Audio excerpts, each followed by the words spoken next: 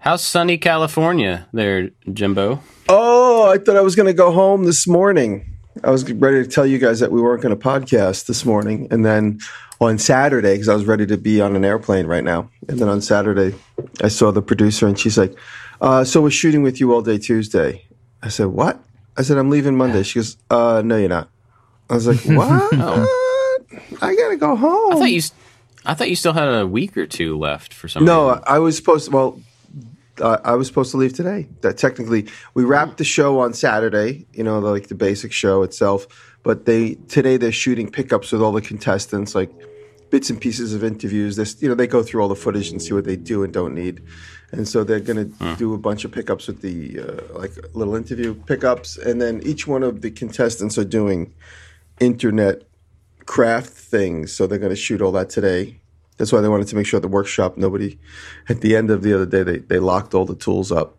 I said, why? They're like, since the show is now closing, people aren't going to be here anymore, so they might leave with a screw gun or a sander or something. So they locked all the tools up so that the crew didn't steal anything.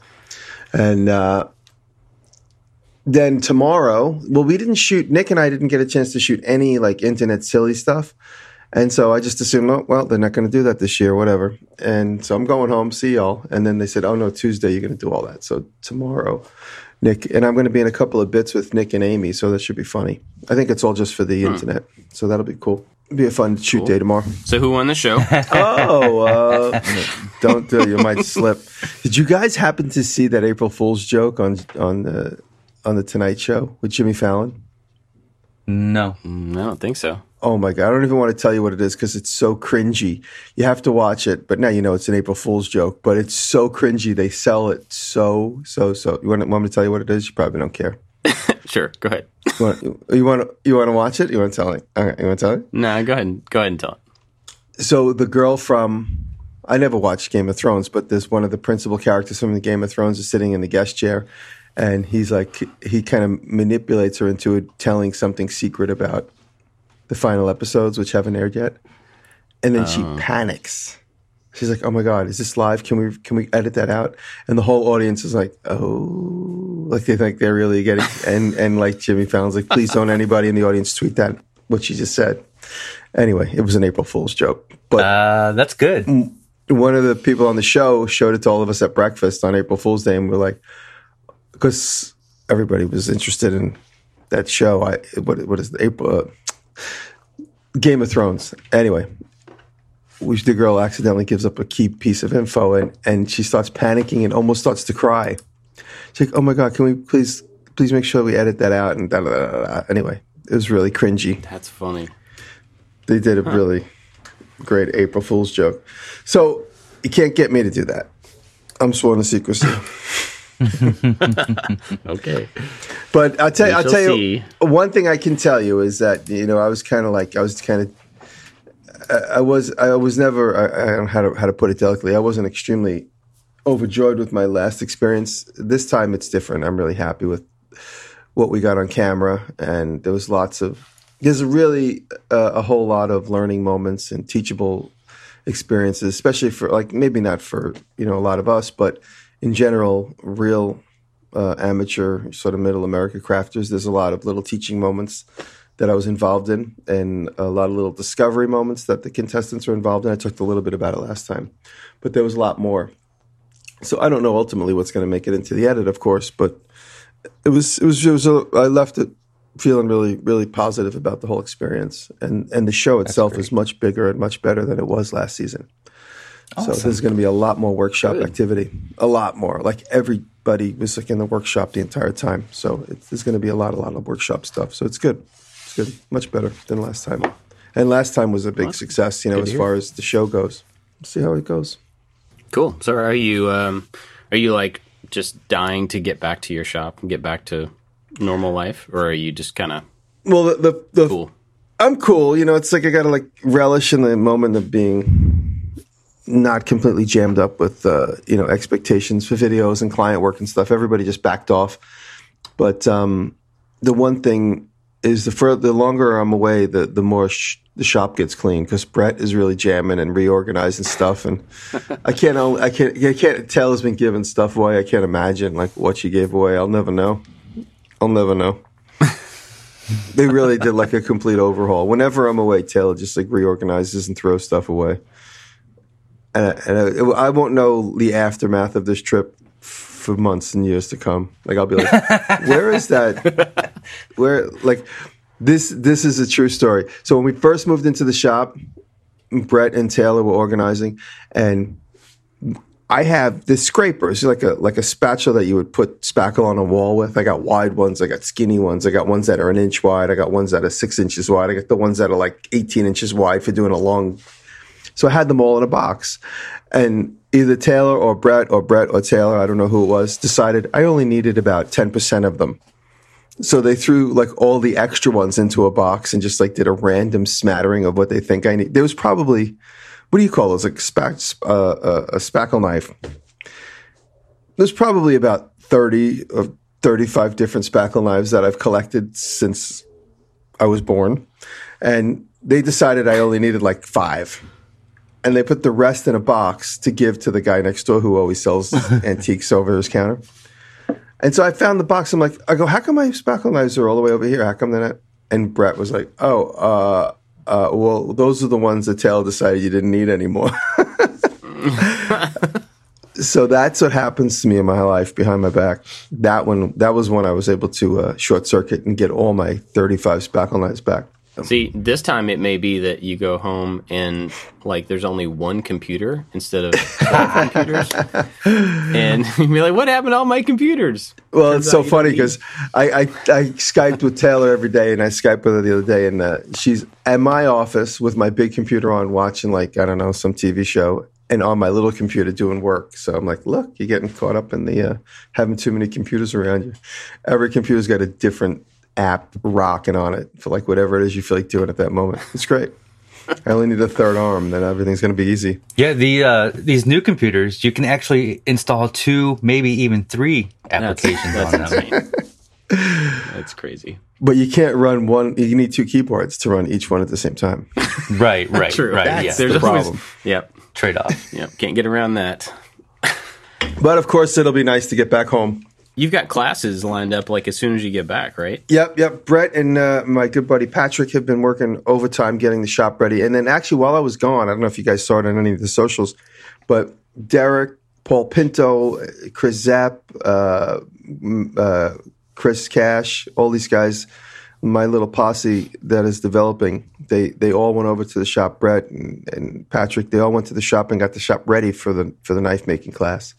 AmeriBraid is a company that makes a grinder. They sent me 4 grinders that needed to be set up and wired and put together, set up on tables. So those guys went there and they finished most of whatever I had as far as installation. I still need a few more pieces, but they got the installation installed. It's crazy. And I guess everyone said, "Well, while you're gone, do you need help?" And I was like, "I kind of do." And so they all got it together and did that for me. So thank you to those guys. And if I'm leaving anybody out, I'm sorry. It's early morning. Speaking of, can I do a little shout out to Derek? Yes, he had his birthday yesterday. Last week. Yesterday he was 50. Yeah, but I just recently started following him on Instagram, and I don't know why I just now got to him on Instagram. But anyway, when we were in Atlanta at Workbench Con, I got to sit down with him one morning at breakfast and have breakfast with him and just talk to him, and we talked about like our kids and family stuff and like just. He's a super cool dude. Yeah, Derek's a great dude. I met Derek when we were at making it 200, making it 100. That's when I met Derek. He came. He was he came in to see us, and he lives in Boston, and we remained friends since that very day. Now he's like he's one of my closest friends at the moment, and he's coming. Yeah. We're going to. I'm so confused. There's so many things happening at one time. I'm going to the London British English show. What is that show called? Make It Over. Yep, that's what it's called. The London English Make British It Central. Make It Central. Making it Central. I'm going to Make It Central with him. He was my date last year, and he's my date again this year. So we're going to go to Making It Central again, and he's going to Spring Make with me in Cleveland. So he's cool. And Derek is a great example of someone that had the the wherewithal and the wants and needs to start a channel just because he was a fan that wanted to participate, and he's participating wholeheartedly. And for some reason, he doesn't understand why he's got, I don't know, maybe I'm guessing, he's got 5 videos up. One of his videos is going viral in the sense of just his little channel. And he doesn't understand why. It's picking up views. I think it's at 10,000 views, and he's like, "Are you mentioning my video?" So everybody go to Derek's channel and make all of his other videos go viral. Derek Forrester, or Derek from Malden, is his YouTube channel. What is that again? That'll be his birthday present. Derek from Malden. All right. And then the day before that, there was another very special birthday. Jocko. Jocko's birthday was on the 6th. And my birthday was on the 3rd, so thank you guys for that. Thank you. I finally got my knife. Listen to that. The silver one. Yeah. Oh, isn't that nice? You don't want to stop playing with it. It is fun. It's got, don't mean to interrupt, but it's got the cool little adjustment screws in there. And I had it so you could take it and just kind of fling it open. And I had it too loose, and every once in a while the blade would slip out and then almost cut my leg when I sit down. So I had to tighten it back up to the normal position. I like it really clicky. I like you have to push it and pull it. I like the real clickiness of it. That's how I have it. Yeah. So did you like, Jimmy? Did you like my birthday joke? Yes, it was very funny. You're the oldest friend I have. I mean, not. I have many that are all longer, but Jimmy's the oldest. I am. It's funny. I am the oldest person in the room more often than ever now. So we got to really.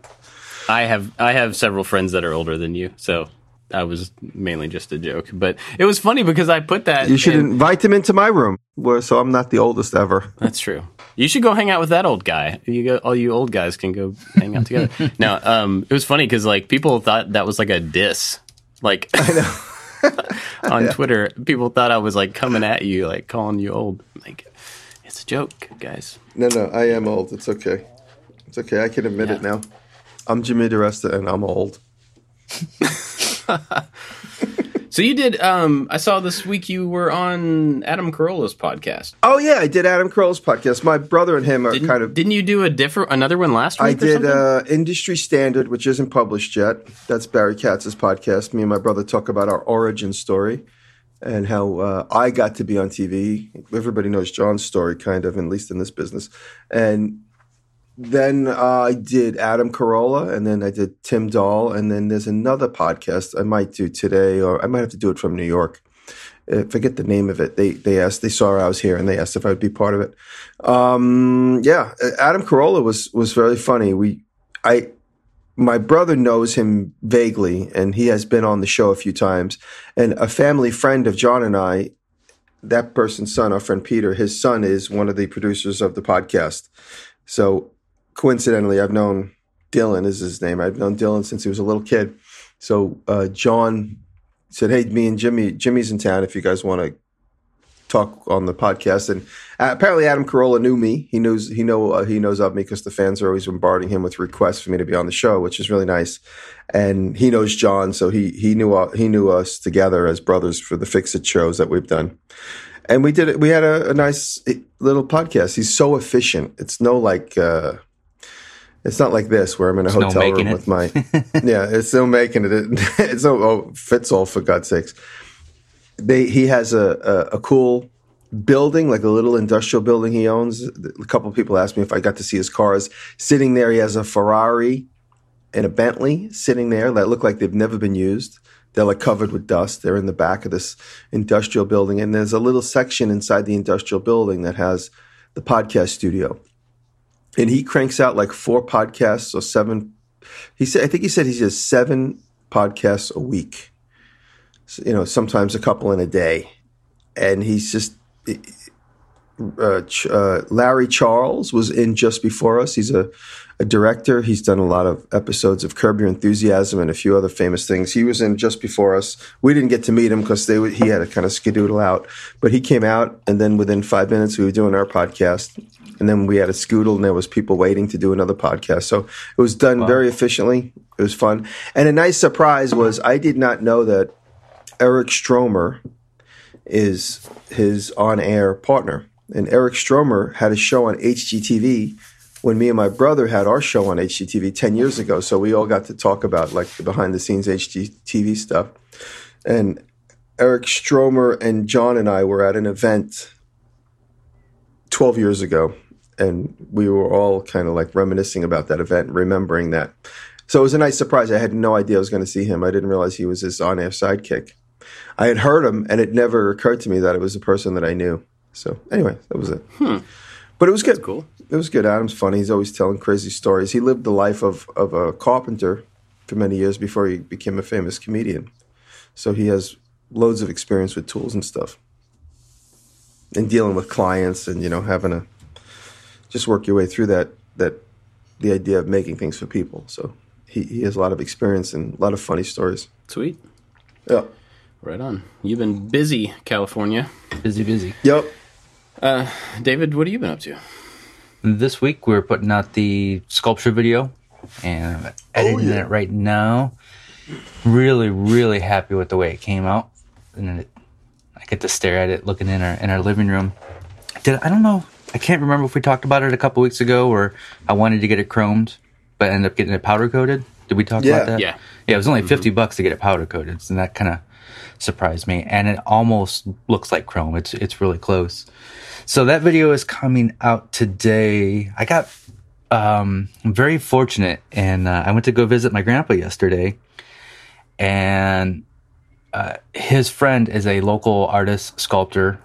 He's an older gentleman. I'm not sure. I'm assuming he's in his 70s, but he's an amazing, amazing metal sculptor artist. His name is Jim Havens. And he took me over to his studio. And this Jim Havens guy, he's been collecting record players and stereos. He's very into music, too, all these years. And he wants to clear out his studio of like these dozens of record players and stereos. So I helped him sell a couple. And one of them was a gem, like this Marantz 1964 unopened amplifier, and it was worth lots of money, and he didn't even realize what value it had, and so he was so surprised that I was able to sell this. And then he's like, "Hey, I got something for you," and I was like, he asked me what I wanted. I'm like, "Oh, no big deal. Just let me hang out around you and absorb some of your energy and your skill." And he's like, "Well, I got something for you." He's like, "I have this plasma cutter that I don't use anymore." And he gave me a plasma cutter, and it's a Miller. And that's great. It's only a few years old. Looks like it has no miles on it whatsoever. And I was so thankful. And so that kind of sparked the metal shop that I'm building. So I purchased a air compressor. Yeah. You see what I did there? I didn't know I was doing that. So I purchased an air compressor yesterday. I got a bigger one to use with the plasma cutter, and then also purchased a better welder. I got a Lincoln. So, did you get the 140? I got is it the 210 MP or 210 M something? It's got the little screen on there for you dial in your thickness of what you're using and the type of welding you're doing. MP210? Yeah, that one. Yep. Oh, cool. That's a great one. And so that'll be here in a couple of days. And so I don't think we're going to build the metalworking shed this year because I decided to invest that money into the tools, and maybe next year we'll build that. I'm meeting with my CPA, and we're doing taxes later today. So everything kind of hinges around how much I'm going to owe Uncle Sam. But I'm excited to really start diving in and doing more metal stuff. That class that I took at the art museum just kind of it turned it on. That switch on. Yeah, it turned it on. And great. So, yeah. That's awesome. Very cool. Free tools are fantastic. Oh man, it's a $1,500 plasma cutter that he just gave to me. I'm so blown away. So thankful. So that's awesome. I do want to say on April Fool's, and it was not an April Fool's joke, that I released an episode of Makers and Shakers with the intention of bringing that back. And it might be a little hard to bring that back because oh no, I gotta figure out another way to do it. So Jimmy, I gave you some bad advice. I think a couple weeks ago, you were talking about how your vlogs get lower views. And I said, well, yeah, but that's your core audience. You should still make those because your core audience loves those. And this video that I put out got way, way less views, like a third of my normal amount of views. And I didn't realize like that can actually hurt the business in a very negative way, because then if I keep doing these weekly, it brings down the average view per video, which then brings down how much I can charge sponsors. It brings down how much YouTube throws me in the recommended. So I got to figure out another way to do the wrap up and not just a wrap up. It needs to be wrapped around a project or a tip video, or maybe I need to throw it on the second channel. But I got to do a wrap up video and then put a cat video at the end. Something like I that. do, like a cat or at the beginning. Yeah, should be hosted by a cat playing the piano. Right. Now you're talking. With glasses on and a beard. Of course. That's the only way. Yep. Well, that's interesting. It'll be interesting to see what you come up with for that. I know a lot of people I saw were really excited. A lot of people thought it was a joke. A lot of people were excited to see it coming back. Huh. Well, hopefully you get it figured out. Keep us posted. So this week so last week, since we didn't record, I didn't get to talk about the pottery wheel that I made. And that was something that had been on my list for a really long time. And we just decided to finally, my wife started taking pottery classes and I was like, oh, finally I have a reason to actually make this thing that's been on my list. And so we built it not having any experience about, how they should work or like the speeds that they should actually be. And you can look that stuff up online, but then, to actually sit down and do it, like you don't know how a tool is supposed to feel until you actually use the correct one. And so I just went for it and we got it working and we finished it up and everything. And I used it once as we were finishing. I was like, well, I'll just try this. Never done it before. I'll try it. And I made a bowl. Like, whoa. Like, it's fun. I don't know if it's right or not, but it's a thing. Like, I did a thing, right? Anyway, so we finished the video. We got it ready several weeks ago. And then last week, or the week before or something, the girl that's teaching my wife pottery, she's like a professional potter, came over one day to try it out. And so I was kind of anxious about, if it was going to be, like, what her response would be to it. And she sat down and she was, like, looking at it. And she was just kind of, like, giving it this once over, and I'm like, oh man, like she's gonna say something really bad. It looks really. She was like, this is pretty cool. And she's like looking at the pedal, and I'm like, is it like the wrong height, or is it to fit around? Is it too big or too small? And she's like, no, it's pretty good. So I asked her all these questions about specific stuff. So she's turned it up full speed, and she asked her about speed. Oh, and this is great. Yeah, it's just the right speed. Like, okay, this is going well. So then she grabs some clay, throws it down on there, and makes a little bowl in no time. I mean, like in a quarter of the time that I made mine. She's just like, and she makes this little bowl. And then she looks up and she was like, this is really good. Oh, that's awesome. Like, I want to do like a fist pump. It was cool to like be totally validated because she had worked on it for a while and she had nothing but good things to say about it. So that was really reassuring. I want to say that video is a prime example of something I'll never make, but I've learned so much because there are so many great little tips in that video. And then you run into some issues with like the sound and the bearings and stuff and how you overcame that. So if anybody skipped that video because they'll never make a pottering wheel, watch it anyway because it's full of good information.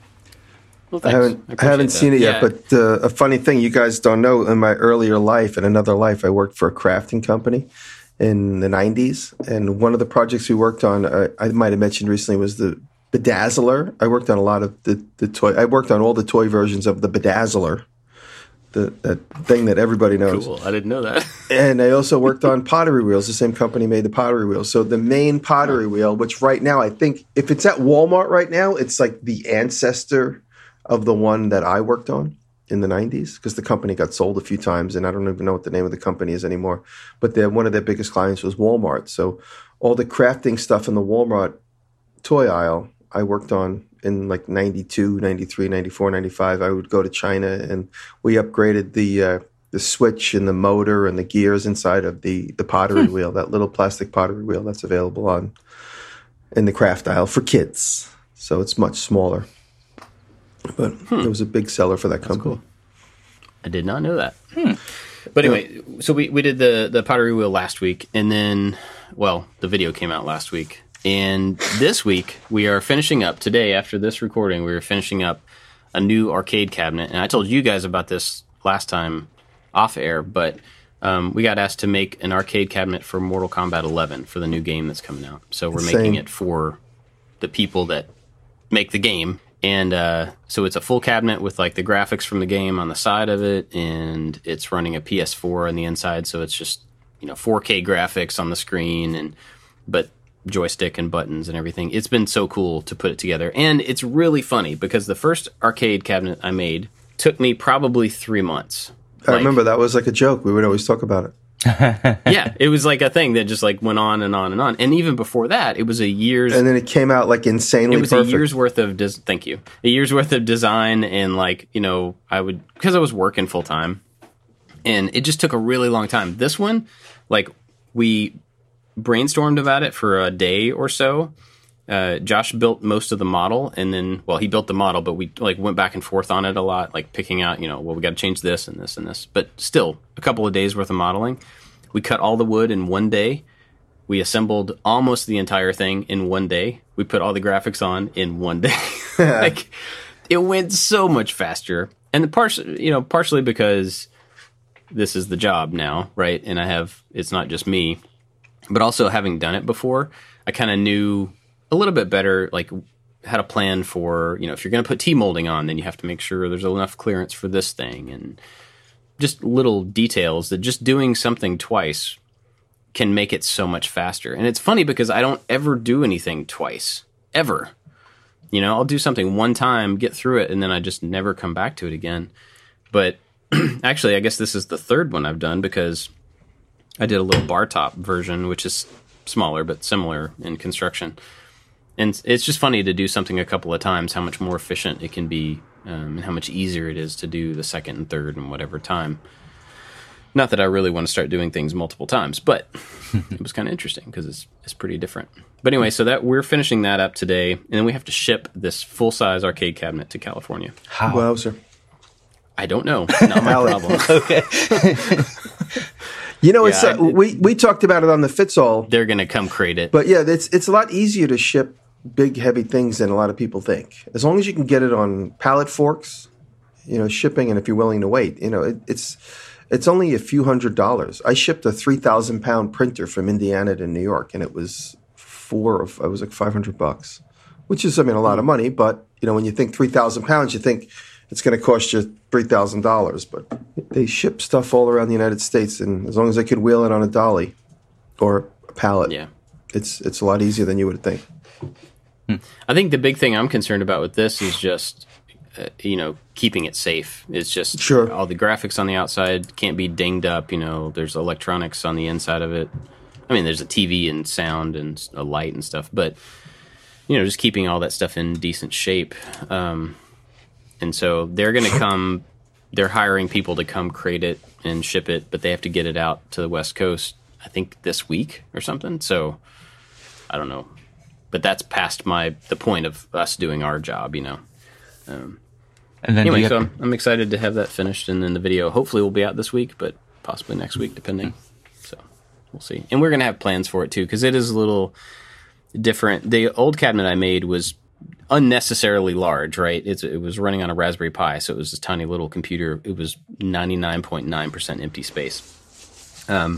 And so I made it so that it could be storage, so that the side would open up, you had drawers that came out, and you could use almost all the space.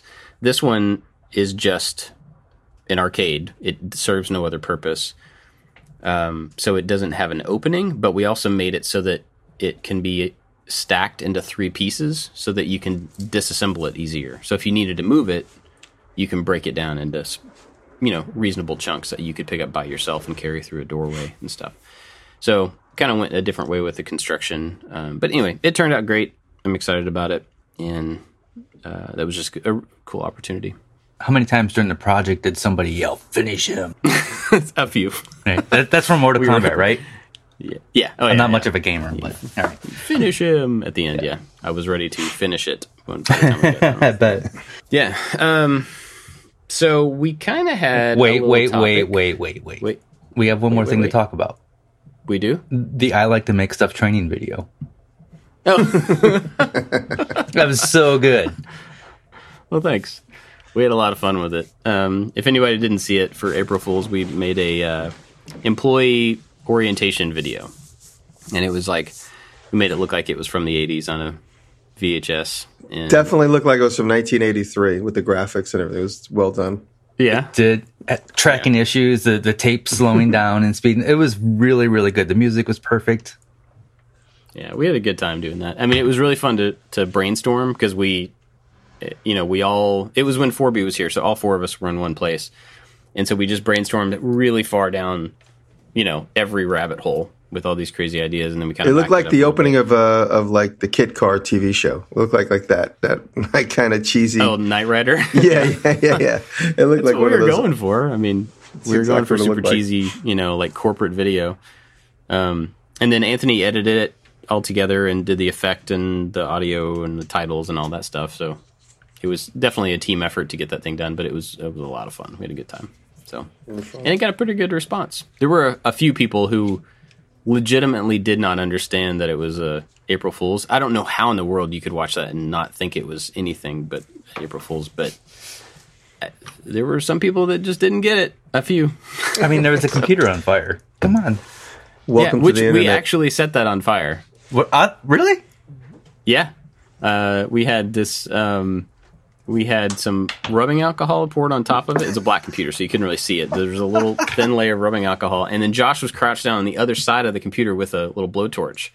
And so, I called it, because I was running camera. I said, "Hey, Anthony." And then he turns, knocks over the coffee onto his keyboard. And then that sound triggered Josh to put the fire up and catch the top of the computer on fire. And it was... Yeah, I have so much more respect for that video now that you did that. Oh my goodness, that's amazing. The smoke, we added the smoke later on because nothing would be smoking that quickly. But yeah, the flames are real.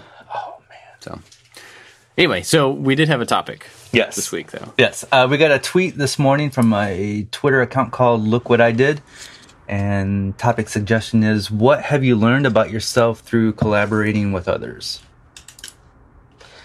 So I have not done a lot of collaborations with other people, but I wanted to see where it can go. I mean, maybe we can expand this out of just working with others and what you can learn from others. Yeah, I'm trying to remember my experiences. Of course, I did a video this summer with Eric from Hand Tool Rescue where we both collaborated together restoring an old bandsaw that I picked up last year when I drove home from WorkbenchCon.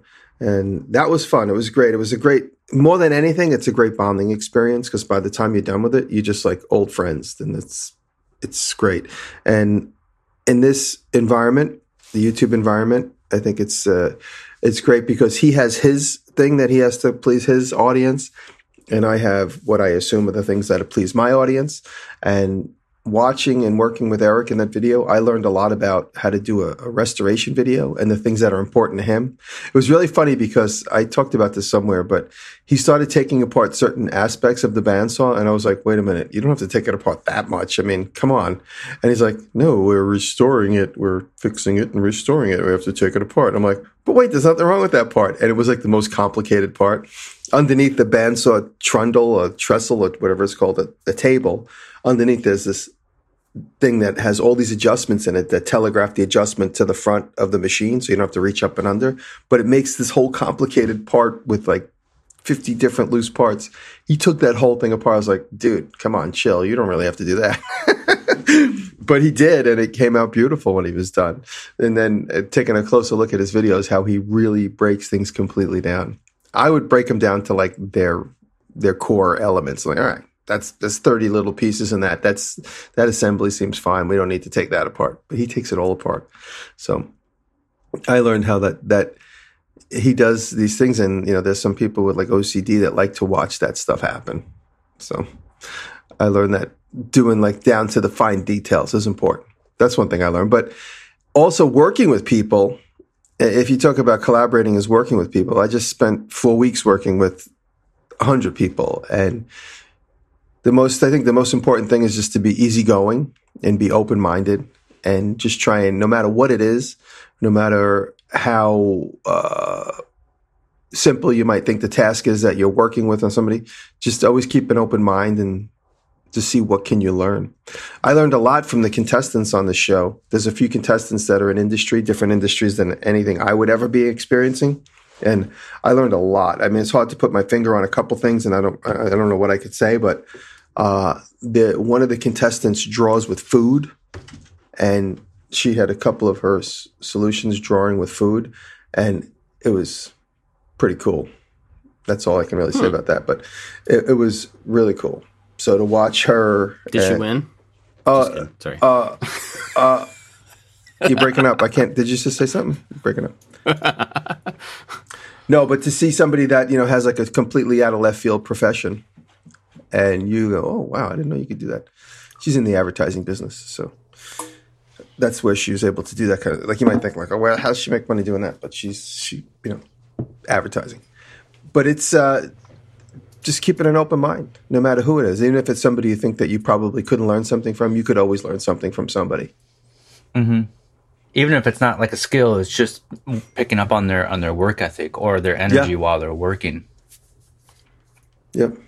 Like I thought I wasn't going to be able to learn anything from. I didn't think I was going. I'm joking. I don't think I could learn anything from Eric. Nothing at all. No, Eric was great. We had a lot of laughs. The one thing I learned from Eric is just how subtle humor can be, on top of taking apart things down to the tiny screw. But how humor is very subtle, and you don't have to. You don't have to always hit a triple or a double. Mm-hmm. You could just hit like a grounder and get a big laugh. Yeah, I've only done a little bit of collaboration. I mean, I did a couple videos with Evan and Caitlin. And David, you've done stuff with them. I'm trying to think if there probably have been a couple more that I can't think of right now. But it's been something that do what? Mark Roper. Oh yeah, worked with Mark.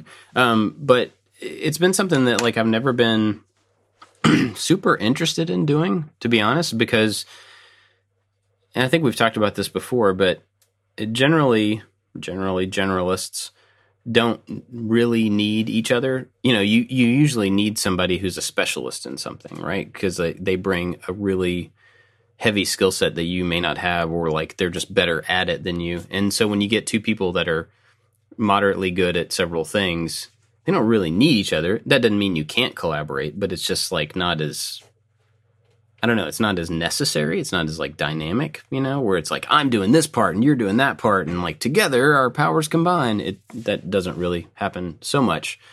But at the same time, like I never really thought about the way that my company has changed as collaboration, but it definitely is now. Like now every single thing I do is collaboration, because I don't work by myself on anything anymore. I mean, there have been like very rare occasions where I'll go in and just shoot a project like over a weekend or something, something small on my own, and that's just me. But that's maybe happened once or something, But now, like every project that I come up with, or somebody else comes up with, we tend to brainstorm about it together. We will take turns modeling parts. We will take turns buying supplies. We will, when we're shooting it, somebody will talk about, Anthony will just be shooting his part, but occasionally I'll step in and say like, oh, well, make sure that you get this little angle because this matters to me. And so really every step of everything is a collaboration at this point, and it will be from now on, because that's not really something you undo, unless it goes back to just being me, which I hope that doesn't ever happen. So it's kind of interesting because I'd never really thought about that. I'd always kind of looked at collaborations as a thing that I'm not super good at, and I don't have a whole focus on. But your life now is a collaboration. Yeah, that's totally not true. We started out as a collaboration that never worked out. That's true. Yeah. So we really don't need each other after all. it's hard to collaborate when you have three people in 3 different parts of the country. I think the biggest thing that I've picked up from working with Dan is I make fewer mistakes. So there's another set of eyes, there's another pair of brains there to kind of question what you're doing or what I'm doing, and we can talk things through. And because Dan is there working with me, and he is also a woodworker and has some engineering knowledge, like he'll question what I'm doing all the time. Like, are you sure you want to do that? And we'll sit back and I'm like, you know what? You're right. You just saved me hours of work and you just made this video better. So I find collaborating just eliminates errors. And sometimes when there are errors that you both thought would work, it's kind of like, we failed together. That was a fun experiment. Instead of just like me being by myself and failing and like, well, I guess that was a learning experience. This was something that I got to share with somebody else. I don't know. Yeah. If that makes sense. Interesting. Yeah. So I'm curious because I know the answer of this for me. Does having somebody else involved in the process, whether this is like, 2 channels collaborating together or somebody working with you in your own shop, does that affect how you feel about the final product in a prideful way? Do you feel like that? Do you feel like it's a little less you? Do you feel like it's, when I look at the bandsaw, I was gonna say when I look at the bandsaw in the shop, I always have good memories of working with Eric on that, and we kind of bonded our friendship, and I think that's a good memory. And I don't look at it and say, "Oh, I wish I did this and I wish I did that." I think it was a real good collab. It was a good, healthy. He did a lot and I did a lot. Well, so like even on a more consistent basis, having Brett in the shop with you, where you do, like if you have to make 20 steel tables or whatever, and then Brett ends up doing a bunch of the welding or certain steps of it or certain whatever, when you get to the end, you have 20 tables there. Does it affect how you feel about that as like the work that I did? Air quotes, the work that I did wasn't actually all it's me? Funny. It's a funny question. No, I mean, I guess that comes down to being just like, I don't know, confident and secure in your manhood, I guess you might say, because I know we collaborated together on a lot of stuff. And, Brett could equally say, I did that as well as I did that. And I'm totally okay with that. I'm not going to sit there and go, well, I thought of the idea. I'm not going to 51% of that work. Yeah. No, I never, when that does get complicated is when you got to split the money up. If you were collaborating with somebody like on either probably music or a TV show concept or anything like that, that always gets completely muddy, especially when you're working with like a publishing company, like a network or like a record company, because they just basically take complete ownership of it. And they're like, here, you guys could take whatever's left on the scrap table and you guys fight it out for that. So when you both thought you were like 50-50 on something, that's where it gets complicated. When we're just building stuff and, and it's like when it's YouTube stuff, there's really no money. But, when it's stuff for a client, I'm getting paid as a company and Brett's working for me. But I don't take I don't think any less of it. If I have to say like, oh, Brett did all the welding or this one did all that, or Brandon, who used to work for us, he did all the welding and grinding. No, I mean, it's funny. I never really thought of it like that. It's a product of the environment I created. So I'm just proud of it from that very point of view, at the very least, I guess you could say. Like Bob, I mean, look at what you've created, from your vlog, from your blog into where you are now. Everything you guys do as a team is a product of what you created, your initial vision as it developed over time. So yeah, you got to think of it in a bigger picture. Like it's a thing that I have to check myself on occasion, because I can look at something that we complete and be like, well, I'm not going to say that's mine because I didn't do all the work. And that's fine. Like, I don't have a pride thing in that way. But then I have to say, like, did I do enough of the work? When you have enough people involved in a thing, say we have 4 people involved in a project, there's a decent chance that I'm doing a quarter of the work in that project. And, like, from maybe it's not pride. Maybe that's the wrong word. Maybe it's a work ethic thing. Did I do enough of that to feel like I actually put in the amount of work. And that's a huge question. That's connected to tons of different things. I have tons of other requirement for me, like paying people and this and that. But it's just when you just look at the project or just look at a video and there's a team of people being involved in it, everybody's doing work. And it's interesting. It's maybe not good or bad, but it's just an interesting place to be, to look at the collaboration that we did as a team and be like, did I do my part of that collaboration enough to feel like I've done my work? Or am I the face of that collaboration? Am I the face of that thing just because I'm the one that's probably on camera? And it's just been an interesting thing to try to figure out. And I think that's a little bit different, when you're collaborating with another channel, because Definitely. you are doing it, you are trying very hard to get both of your faces on screen so that you can get the crossover of audiences and stuff like that. So it's like, I don't know, there's a little different purpose in that than the kind of day-to-day thing day-to-day collab. Yeah. I'm just kind of thinking out loud here. I don't have a point, but it's still my vision, and I think anybody like Dan, even though he's got great ideas and he's part of the collaboration, I think it's understood that he is helping me execute my vision. And I know that might sound like a control freak type thing. I'm not a control freak whatsoever, but this business, this channel, the things that I make it starts with this idea that I have. And then you're helping me bring this idea to life. I will never hide the fact that other people have helped out on this project. Like, we just made this sculpture. It is a purely non-functional art piece. And it was my vision, but Dan helped with things to get me to that final step. So if I ever have a gallery show, of course that's going to be my name on the piece. But there will always be, on that little card that's on the wall, it's like, Dan was a part of this project. If that makes sense. It's funny because we talked, I don't remember when we talked about this, but we talked about art and Jeff Koons specifically. Do you remember that? Yeah. Like, where he's I'm air quoting artist because I don't know a lot about him. He is an artist. He runs this gigantic company with a warehouse full of people who do the work. And he may do some of it as well. I don't know.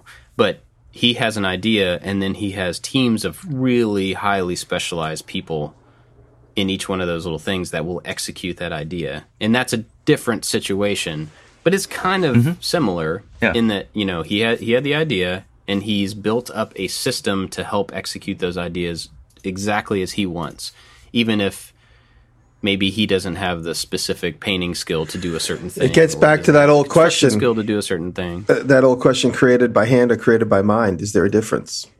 I personally think there is no difference, but a lot of commenters on YouTube certainly think there is a difference. So, like I said, Bob, this incredible video game, I'm sure it's going to be incredible that you're going to do, and the video is going to kill, is a collaboration of 4 people, but it's, ultimately a product of the vision you started. So, true. You're like a Jeff Koons in that circumstance. It's just interesting. If people see a Jeff Koons product and they'll be like, "Oh, he didn't make that. My friend John made it because he works for him." I've actually heard that conversation because living in New York, I met a lot of people that worked through Jeff Koons' studio. Like, yeah, he didn't do anything. Just hires people to do all this stuff. I'm like, all right, are you the one who thought of making a chrome balloon animal 30 feet tall? Yeah. No, but I know how it's done. Okay.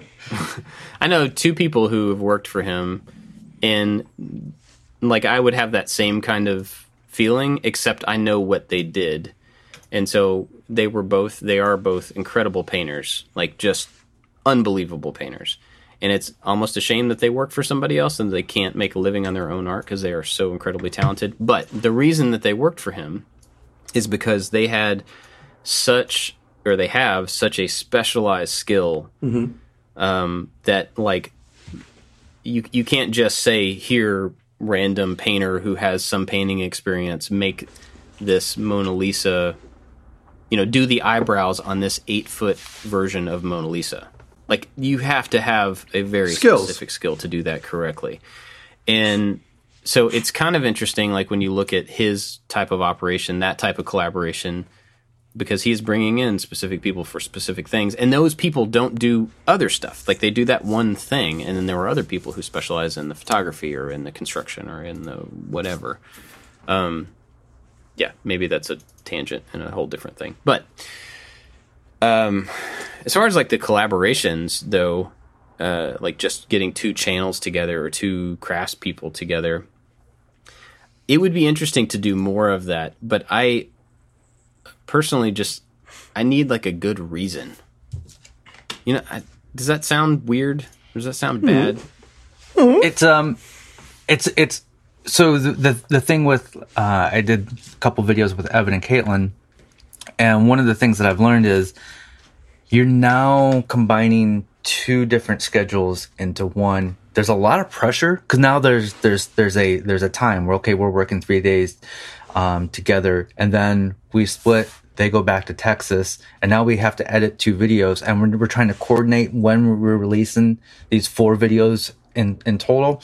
And what I learned was like, oh, it kind of stinks. Like I work for myself, but now I have to like get these videos done for somebody else's schedule, you know, and there's that weird pressure, even though those videos came out great and I'm so glad I did it, and hanging out with Evan and Caitlin was fun. It does take away the independent part of my business and then puts me on somebody else. Yeah, I've been there. Yeah. I took the class at the art museum recently, and this isn't a collaboration, but just working with that metal teacher, artist, instructor gave me the confidence that I needed to pursue an area of making that I haven't gone before. So now I've got experience with the plasma cutter and grinders and belt sanders and blacksmithing and welding. And now I have no problems like going into that myself at home. So maybe a collaboration with somebody else, whether it's going to be public on YouTube or just you're working with somebody else for the fun of it, is it might give you the confidence to try things that you haven't before. That's interesting that you say that, because like I'm going to hang out at Giaco's shop in Italy, and I was thinking this morning about like, I don't think I'm going to try to film that. Like we're going to make something. We've already talked about what we're going to make, and hopefully it'll be something on his channel. But I think I just want to do that just because I just want to do it. That would just be fun. Yeah, and I'm excited about it for that reason. So I am collaborating, but maybe the thing that I'm resistant to is the filming and the coordination that you were talking about, like with, you know, getting the videos out and all that stuff, because that sounds like a pain. Mm-hmm. But just going to work with him, like I'm super excited about that. So maybe it's more about the coordination and the mechanics of creating a video around collaboration that I'm less excited about. Yeah. But and working outside of your environment is always a great learning experience. Learning how somebody else works. Using, I'm sort of intimidated by other table saws or somebody else's tools. Like you go help somebody else in their shop, I'm like, where is he on Twitch? Like I feel dumb when I work in somebody else's shop. Yeah. We're going to be doing a project very soon at Josh's house, and it's like a built-in thing in his house. So we're going to be, he's behind me, fist bumping. So we're doing something in his house, which is really cool, and I'm glad that we're able to do that, and he will be able to enjoy the thing when it's done. But that's another example of we're going to be working in his shop with his tools, which are similar to my tools, but they're not the same ones. And so it will be a little different to just not have, you know, like I know where all of the bits are and all of the screwdrivers and everything in my shop, for the most part. I know where everything is, so it will be a little weird to go to somebody else's place and just be like, I need a thing. Where's the thing? You know, and have to wait to find that thing. There was something else I was going to say around that, and I lost it.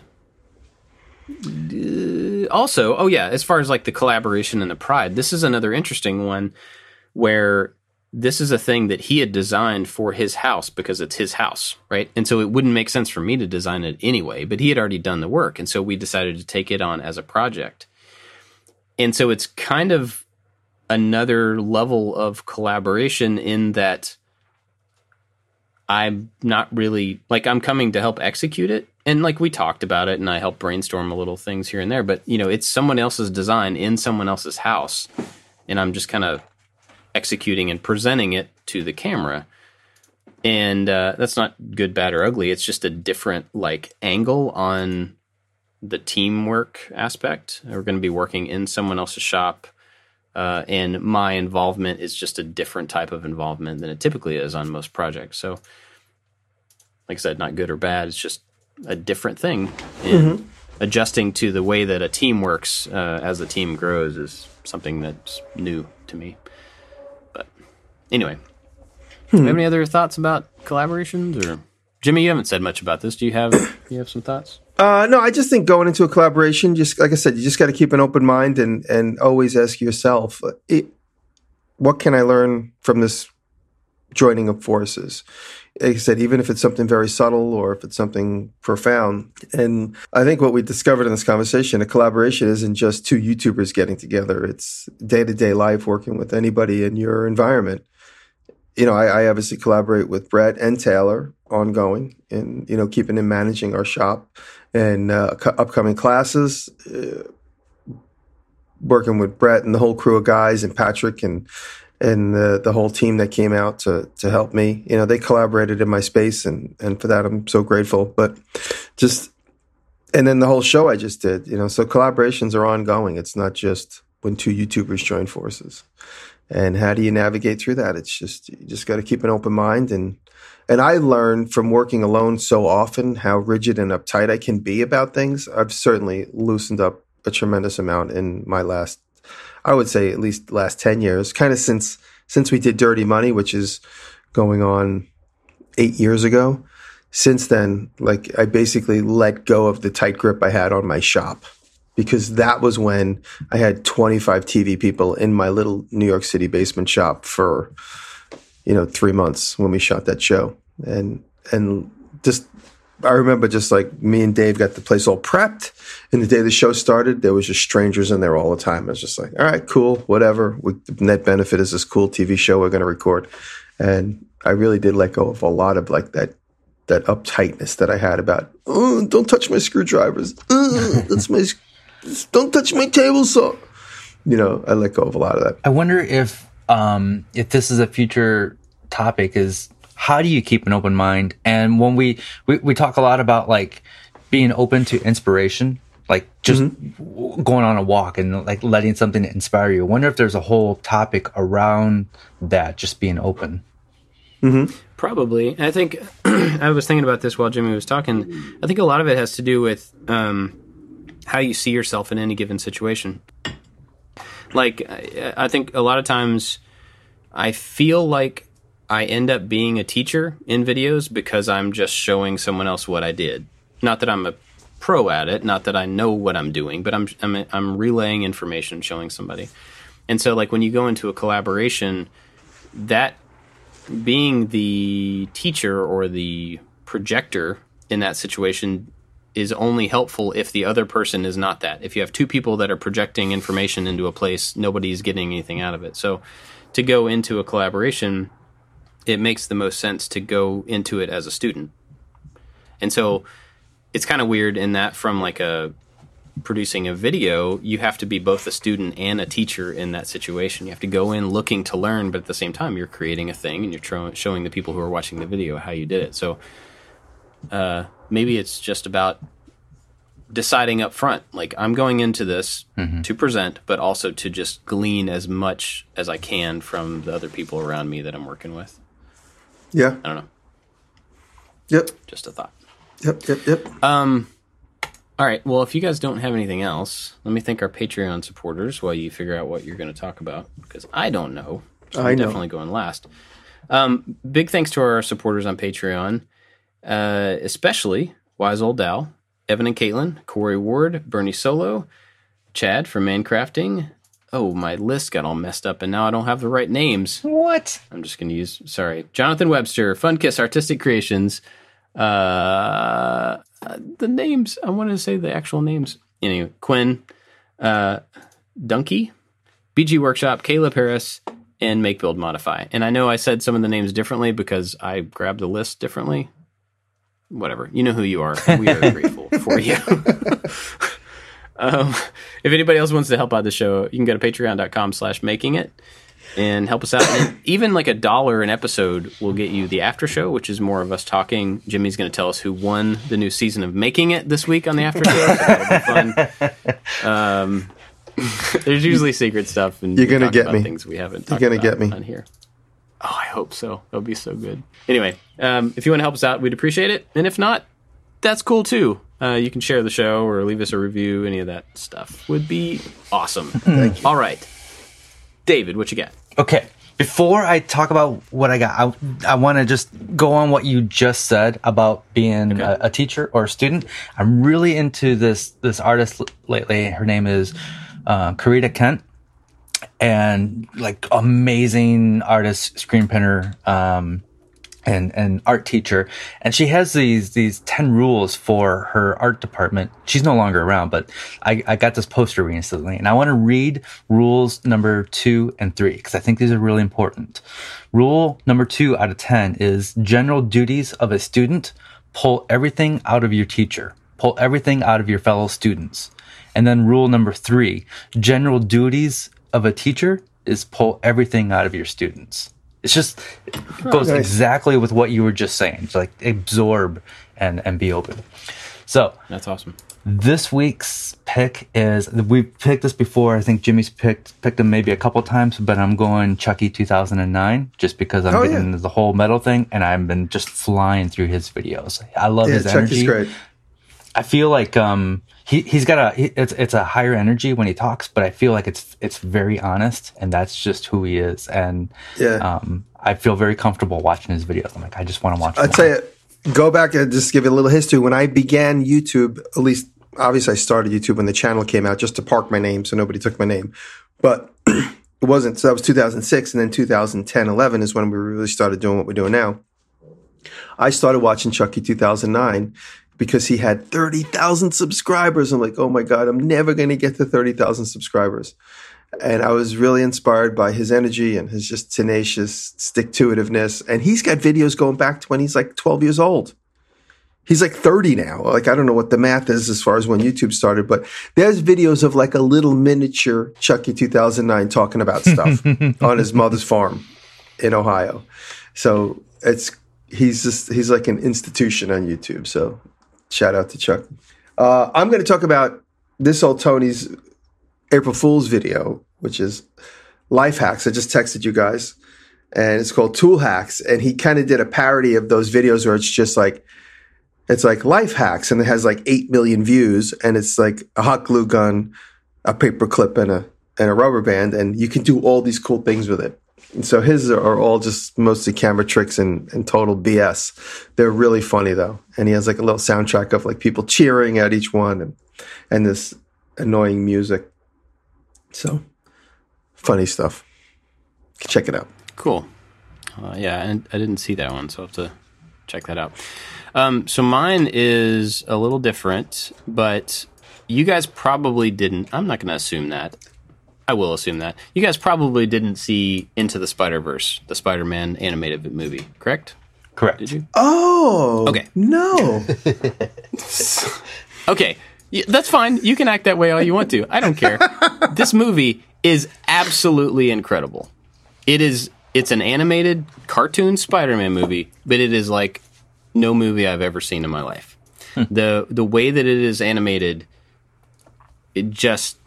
When I was watching it in the theater, I kind of forgot about the story. I mean, the story is good, but it's like just watching what's happening on screen. I didn't understand it. I don't know how a team of people could come together to make that thing. I could see one person thinking, I have this idea for how this thing should look and how it should be animated. But getting that communicated to the hundreds and hundreds of people that it takes to make a movie, I don't understand. It's an excellent movie, so you should watch it just because... It's like one of those things that I think pushed film forward a little bit in the animated world. But there's a video that I found from Wired with 2 of the effects directors about how they filmed it. And I think the thing that I think is really cool about this video is they talk about the techniques and like how they used lighting to get certain things across, how they recreated certain types of motion using different frame rates on the background and the foreground. Stuff like this that I didn't know you could do, or you would ever, I don't know how you would think to do that, but it's a really cool video that just shows like some of the technical hurdles that they had to come over to make this thing look like it looks, which is incredible all in its own. So if you're even mildly interested in filmmaking, I think it's worth watching, because I think when you watch the Wired video, you actually could probably come up with some ways to make your own videos. Now, obviously you're not going to like make animated videos, but they're using camera tricks. They're using different frame rates. They're using different lighting to get things across that are not the main point of the thing you're watching. They're like subtleties to help, carry the point through. Anyway, it's very cool. You should go check it out. And hold on. I'm going to count to 3. When I count to 3, guys, smile and wave. 1, 2, 3. I'm going to post the Instagram. Just a picture. Yeah, I got a couple of little TV things I could mention afterwards. Okay, well, let's go do the after show. Thanks for listening, everybody. We will see you next week. Thank you. Love you. Bye.